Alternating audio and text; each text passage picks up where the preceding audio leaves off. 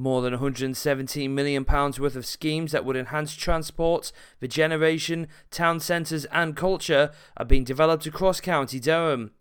Durham County Council are working up provisional bids to the government's Levelling Up Fund for 5 of the region's local parliamentary constituencies, following the previous success of the council's application to the same funding stream in the respect of the 6th.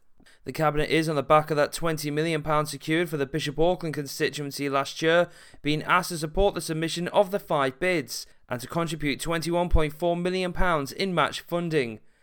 The meeting next Wednesday on the 15th of June will hear our bids to round 2 of the Levelling Up Fund, can include up to 3 projects with investment encouraged in 3 priority areas: transport, regeneration and town centres, and culture.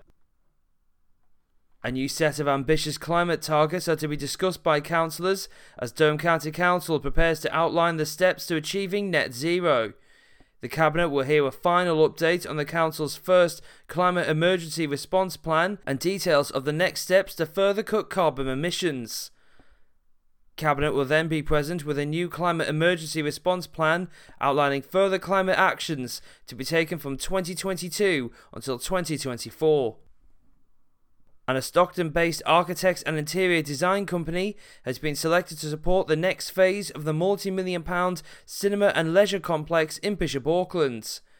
Studio Enyo has secured a 6-figure contract for the £20 million development at the Fielden Bridge Retail Park, which comprises a 150,000 square foot retail and leisure park on a 14-acre site to the east of the Tyndale Retail Park. Studio Enyo has already completed work on earlier elements of the project, including securing planning permission and detailed architectural design.